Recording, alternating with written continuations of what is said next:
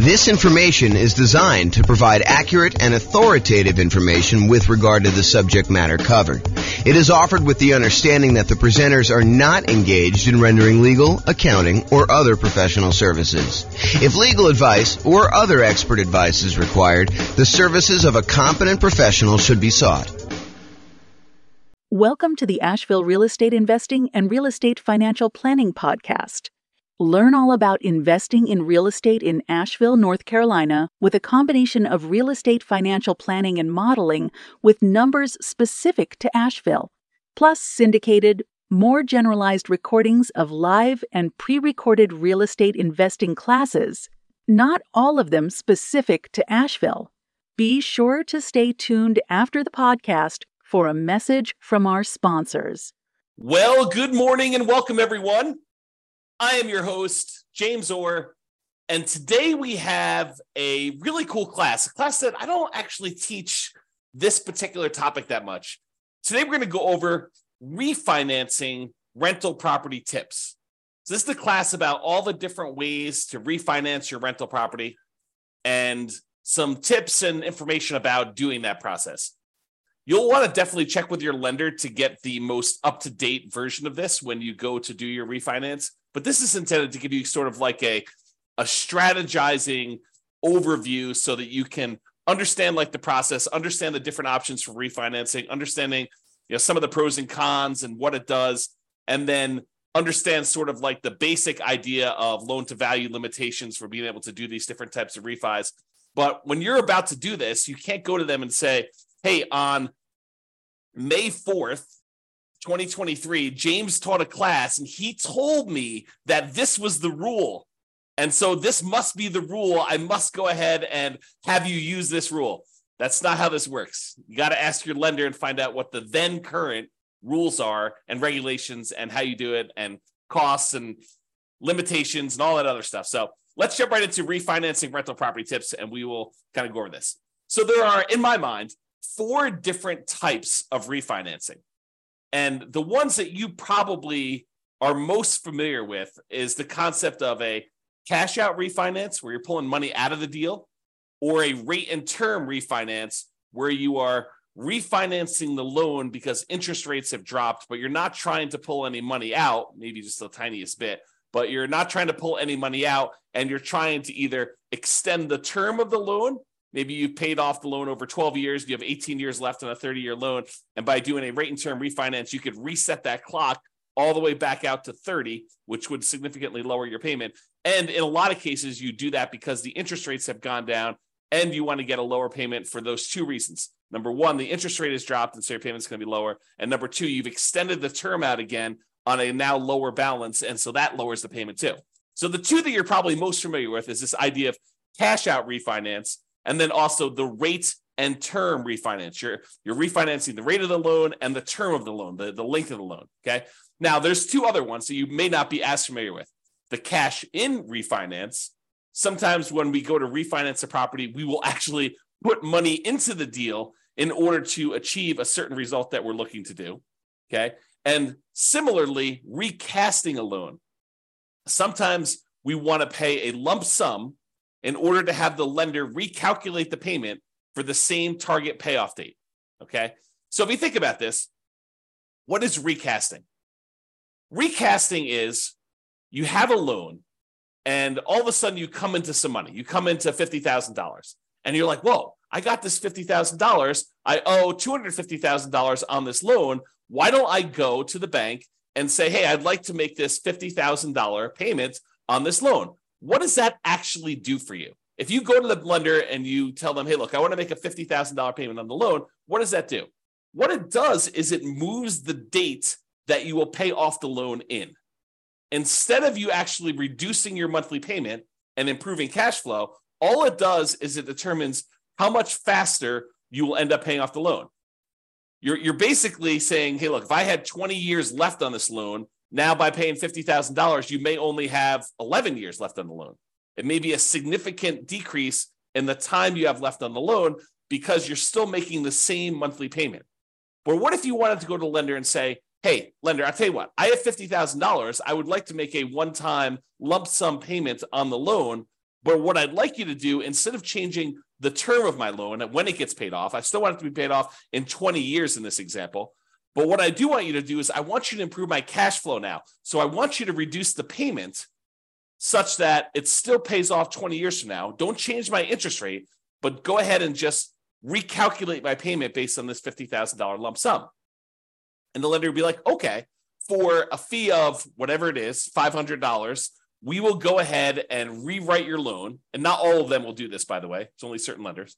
But we will go ahead and rewrite your loan and reduce your balance by $50,000 by you paying us $50,000. And we will reduce your monthly payment by that. Interest rate stays the same. The date you're going to end up paying the loan stays the same, but your monthly payment goes down. Okay? And that's because you paid down some principal. So that's what recasting is.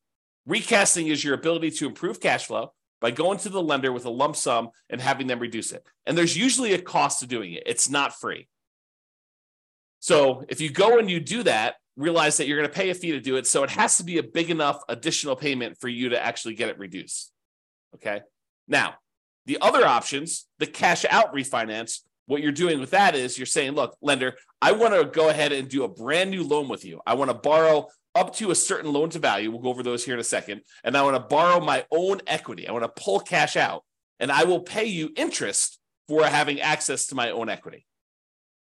It does change the interest rate. So if you had a really great interest rate, doing a cash out refinance could hurt you. It could end up being more negative cash flow or a higher monthly payment by changing the interest rate from the low one you used to have to now doing a cash out refinance, and it raises the interest rate. And there's usually a small premium on the interest rate for doing cash out refinance. There's a small penalty, small risk premium that the lender wants to charge you in order to do a cash out refinance.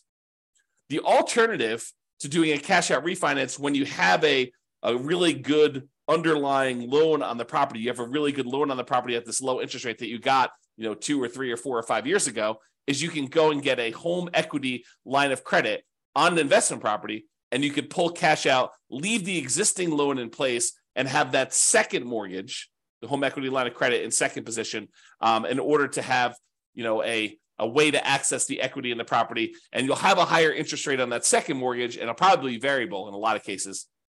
And so you'll be able to do that, but you won't get rid of that really nice first mortgage you have on the property with a low interest rate. Okay. Now, that's the cash out refinance. What about a cash in refinance? Well, let's say you bought a nomad property and you had 5% down, and you bought that property, and you were living in the property for a while, and you decided, hey, this is a good deal, but I want to move out of the property, and you move into something else. Now you've the property value has gone up a little bit. You paid down the loan a little bit, and let's say you owe, I don't know, like you owe 82% of the value of the property now. You started off with 5% down, and now it's increased so that you have 18% equity, 82% loan to value. Well, let's say you wanted to do a refinance because the interest rates have changed, and you'd like to be able to change the interest rate on your loan.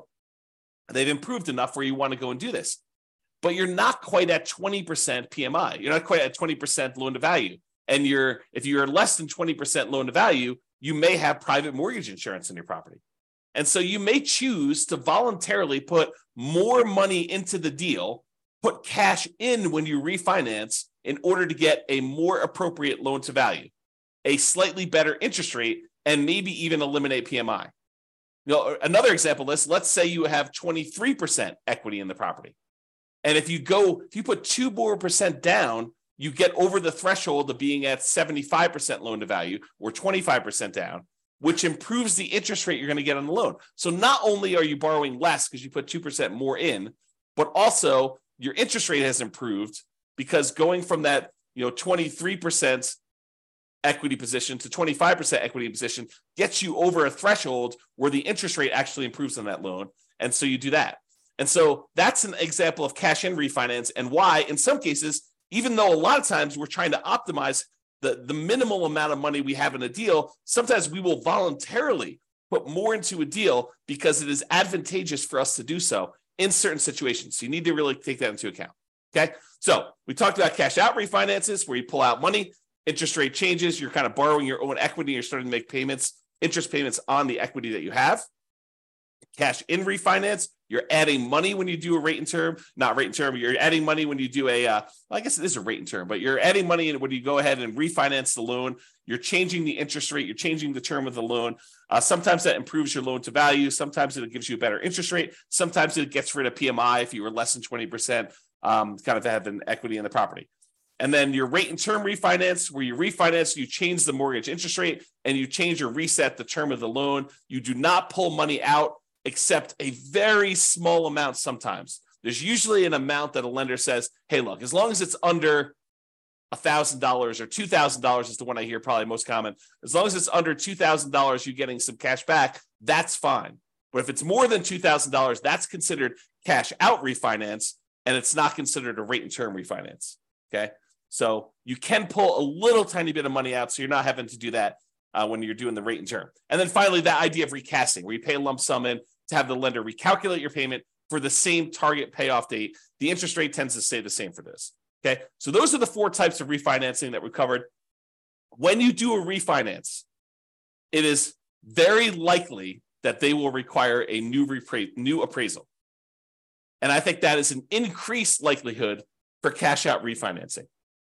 Now, we've seen a movement lately where lenders are moving toward not requiring some appraisals in some very specific situations. Definitely want to contact your lender and find out what the then current rules are. But we are seeing a movement toward not having to do new appraisals.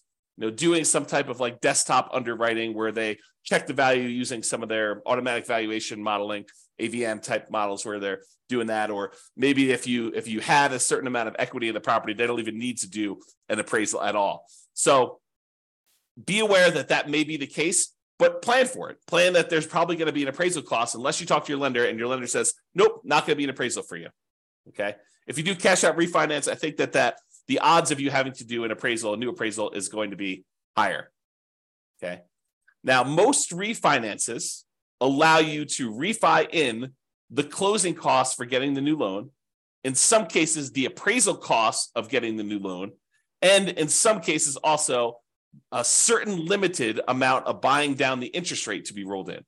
So you could go and say, hey, look, I want to go do this refinance on the property. I've got a bunch of equity in it. I want to roll in the closing costs, so that'll get added to your loan balance. I want to roll in the cost of the appraisal, so that'll get rolled into your loan balance. And because interest rates are low right now, and I'm going to have this loan forever because I'm not going to refinance again, I want to buy down my interest rate so that I can get improved cash flow. And you could roll in the buy down as well.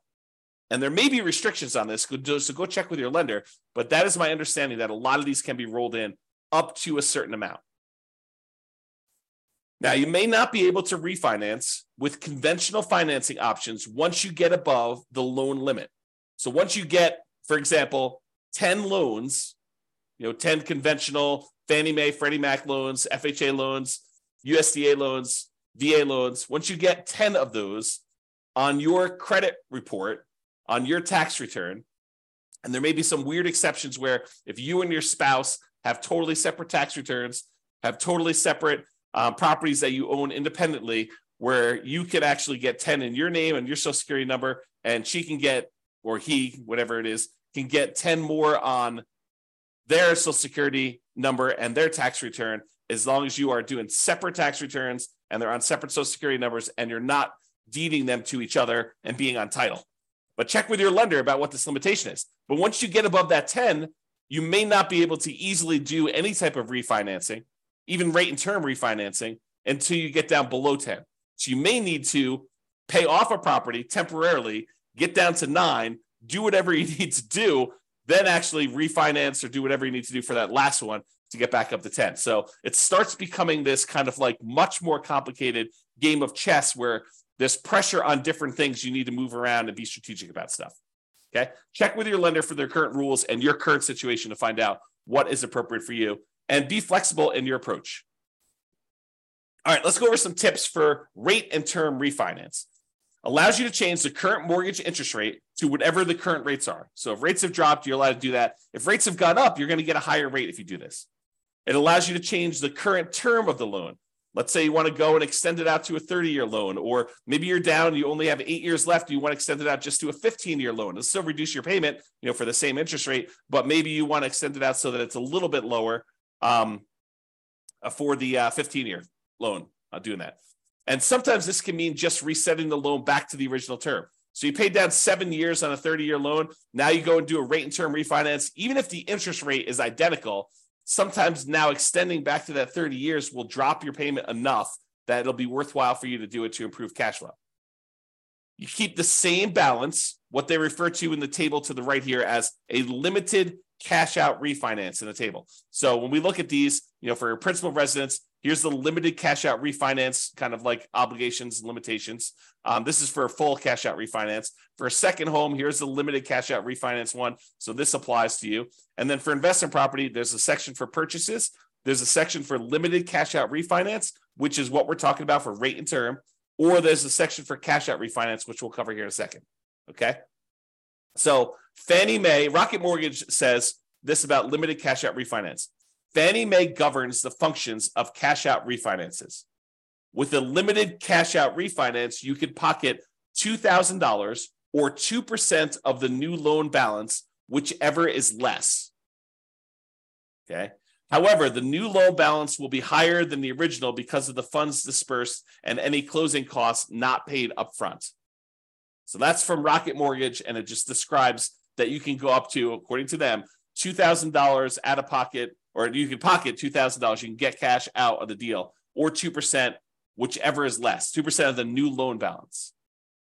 Okay, so realize if you have a relatively low balance, you may be limited by the balance of the loan, or $2,000, whichever is going to be lower. So let's talk about the maximum loan to value. So investment property, if you're doing this limited cash out refinance of 1 to 4 units, anything more than 4 units, 5 units and up is considered commercial property. And those are different rules completely. But if you're doing 1 to 4 units for a fixed rate mortgage and adjustable rate mortgage, the maximum loan to value you can do is 75%. Okay. So you can go up to 75% loan to value. You'd leave 25% in the deal when you do this rate and term refinance, this limited cash out.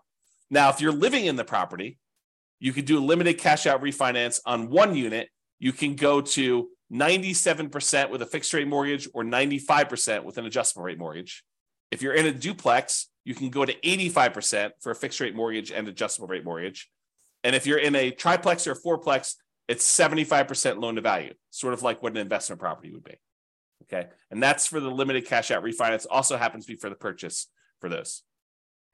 If you have a second home, if you're doing a rate and term refi and you have 1 unit, which you can't do multiple units with those, then the maximum amount you can go with those is 90% loan to value for both fixed rate mortgages and adjustable rate mortgages. So you have to leave 10% in the deal on your second homes.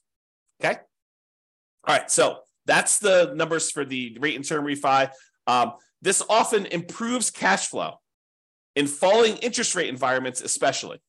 So when you have 2 things working for you, you paid down the loan a little bit, and so you have less that you owe, and you have less left in terms of duration left on your loan. And when interest rates are coming down, it improves cash flow in 2 ways. Number one is you're usually extending your term out again, and so you're borrowing a smaller amount over a longer term. And if interest rates have come down from your previous kind of mortgage interest rate, then you've also improved cash flow from an improved lower interest rate. Sometimes the interest rate doesn't need to go down, but you paid down the loan low enough and you've been paying it off long enough that you can extend the term out again. And even with a slightly higher interest rate, your cash flow can still improve. Less, but can still improve.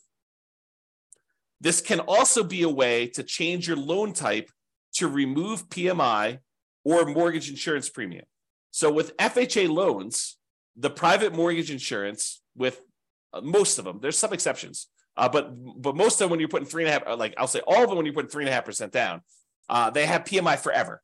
The PMI, the mortgage insurance premium you pay on that loan never goes away.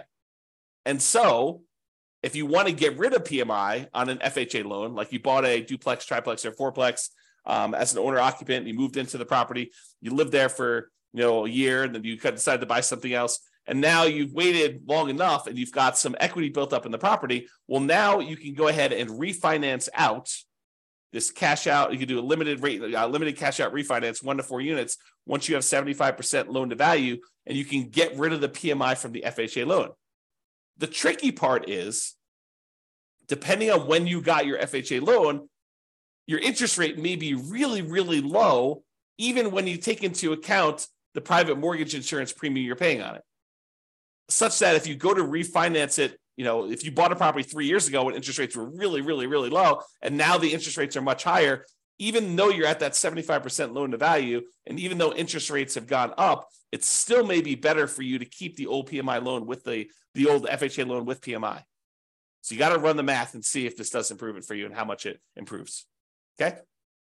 But this would be the way, doing like a rate and term refinance and going into a non-FHA loan, or maybe you go back into an FHA loan. If you get over 20% down, you don't necessarily have to have PMI anymore. Okay. So go do the math, figure it out. But this is how you get rid of that PMI on FHA loans to get it out of it, is do the rate and term refi. Now let's talk about some tips for cash out refinance.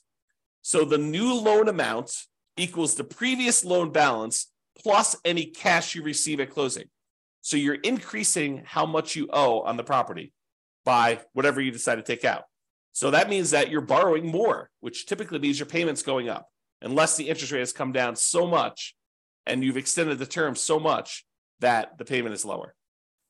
Now, borrowed money that you pull out of a loan is not typically taxable, but talk to your CPA if you plan to use the money for additional investing, because there are rules about where that gets applied.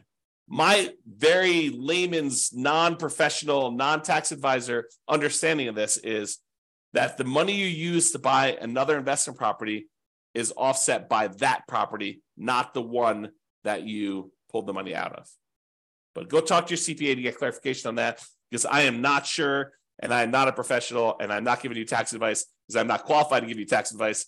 I don't even do my own taxes. Okay, so go talk to your own CPA and make sure you got that down. All right, so let's talk about the maximum loan to value you can do now for cash out refinances when you're pulling money out. So if you were going to try to pull cash out of a property that you're living in, with one unit, you can go up to 80% loan to value for fixed rate mortgages and adjustable rate mortgages. So if you're living in a single family home, a condo or townhome, and if you've got one unit, you can actually go up to 80% loan to value. If you're in a duplex, triplex, or fourplex, 2 to 4 units, remember 5 units and above is commercial, it's a totally different deal. You can go up to 75% loan to value. So a little bit more conservative. They will only allow you to go up to 75% loan to value. You have to keep 25% equity in the deal if you're going to do a cash out refinance. And those numbers are different than when you do the rate and term. Okay. Second homes, when you're doing a cash out refinance, it's still 75% loan to value. Okay. You have to be 75% loan to value to do cash out for those. Then if you're doing investment property, you're doing a cash out refinance with one unit, a single family home, condo or townhome, with one unit, it's 75% loan to value. If you're talking about a duplex, triplex, or fourplex, and you want to pull cash out of that, they only allow you to go to 70% loan to value. So even more conservative. They want you to keep 30% equity in the deal when you do this. So really, to kind of summarize it, you're probably 75% loan to value, no matter what you're doing, unless you're doing a single family home where you're living in the property, then you can go to 80%.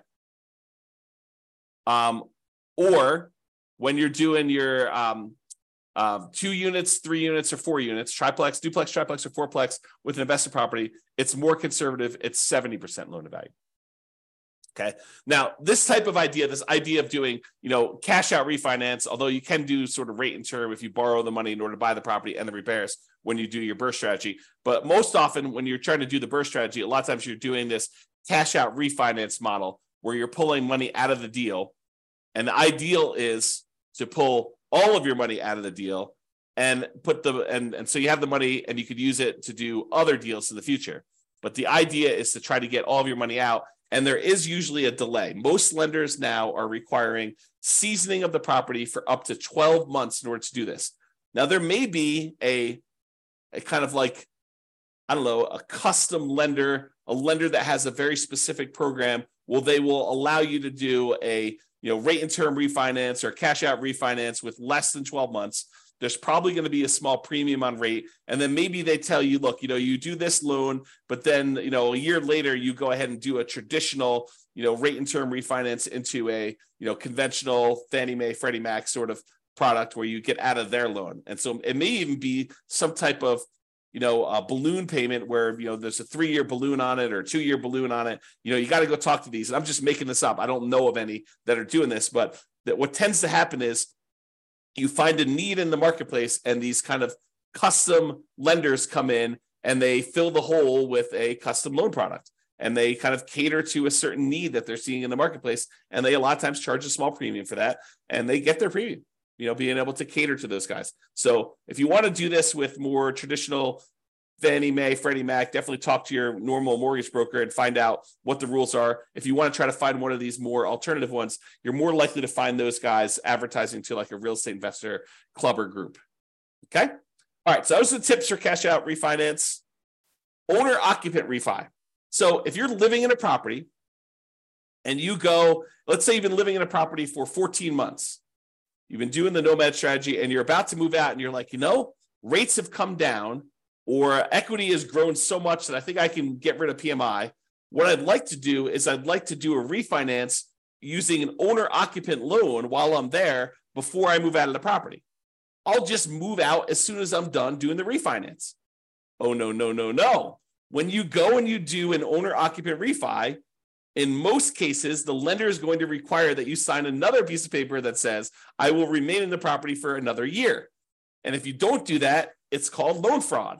This could be a version of like equity stripping, where you have a bunch of equity in a property as an owner-occupant, you do a refi, you max out the loan you can get on it, you pull all of the equity out of the property, then you kind of like leave the property. Maybe you keep it. Maybe you just abandon it. And you kind of say, look, this was cheaper than paying a real estate agent. I only have to leave 5% in the deal. Look at the numbers there for doing a, limited cash out refinance, or I guess your cash out refinance will be higher, but you could do a limited cash out refinance and get up to 95% and just abandon the property. I don't know. Anyway, I digress. So you cannot just go ahead and do a refi and then immediately move out. Now, if you want to try to do that, talk to the lender and see if the lender will, if they have a loan program or if they're going to require you to stay in the property for another year. Some of them may not, but that's what I've seen. I've seen that they require you to stay in the property for another year. So check with your lender if you plan to refi and then move out before a year is up. They may have rules about that. If you're being transferred for work or there's some type of significant life event, I think there are some exceptions. You and your wife, you and your spouse get married.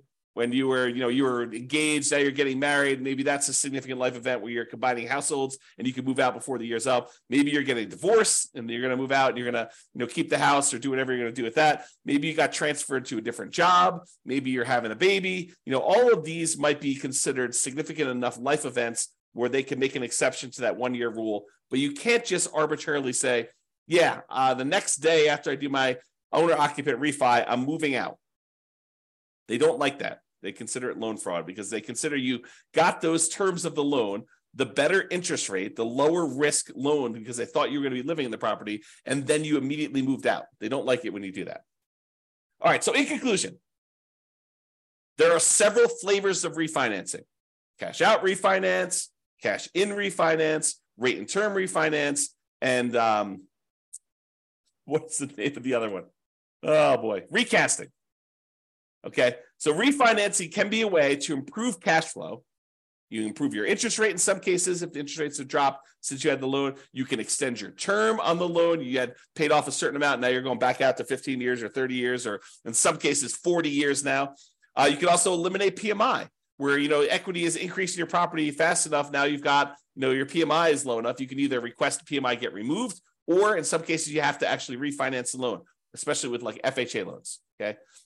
It can also be a way to access equity in your properties. If you want to re-leverage up, take money out, and you want to go reinvest in something else. Remember, we had that whole class on how your return on equity, and specifically your return on true net equity, actually decreases over time. It tends to drop off until eventually, when the loan's paid off, all you have is an unleveraged appreciation rate and your cap rate in the property.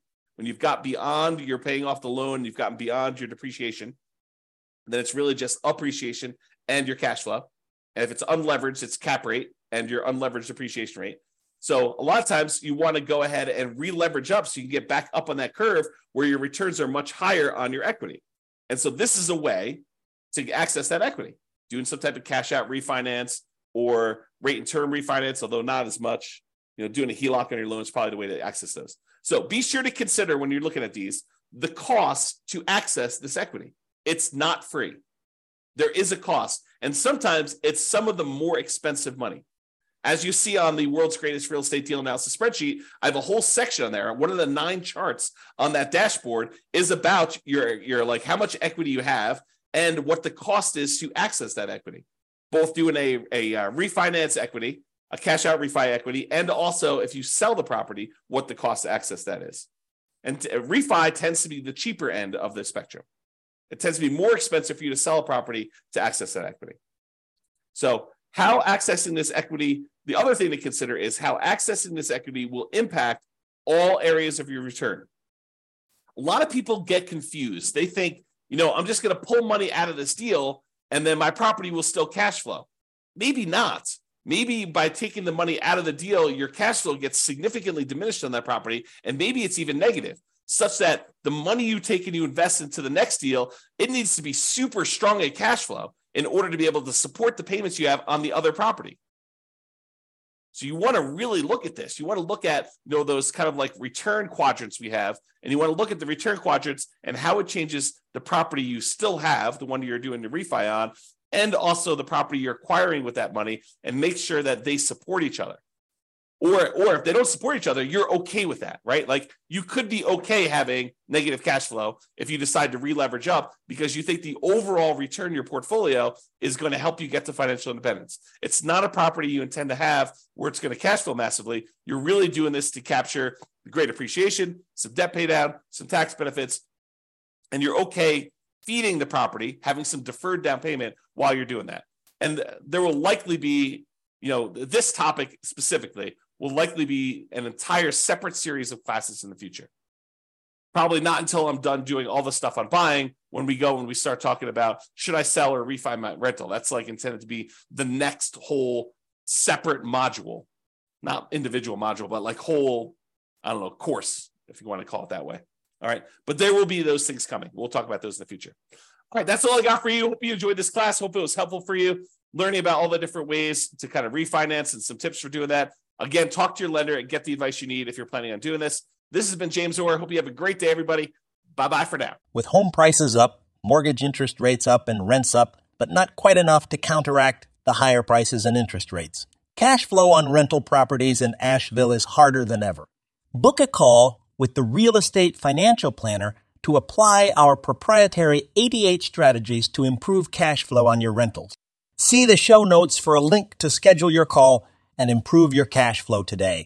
If you're a real estate agent, lender, or professional in Asheville that wants to help our real estate investor listeners, consider reaching out to learn about collaboration opportunities with this podcast.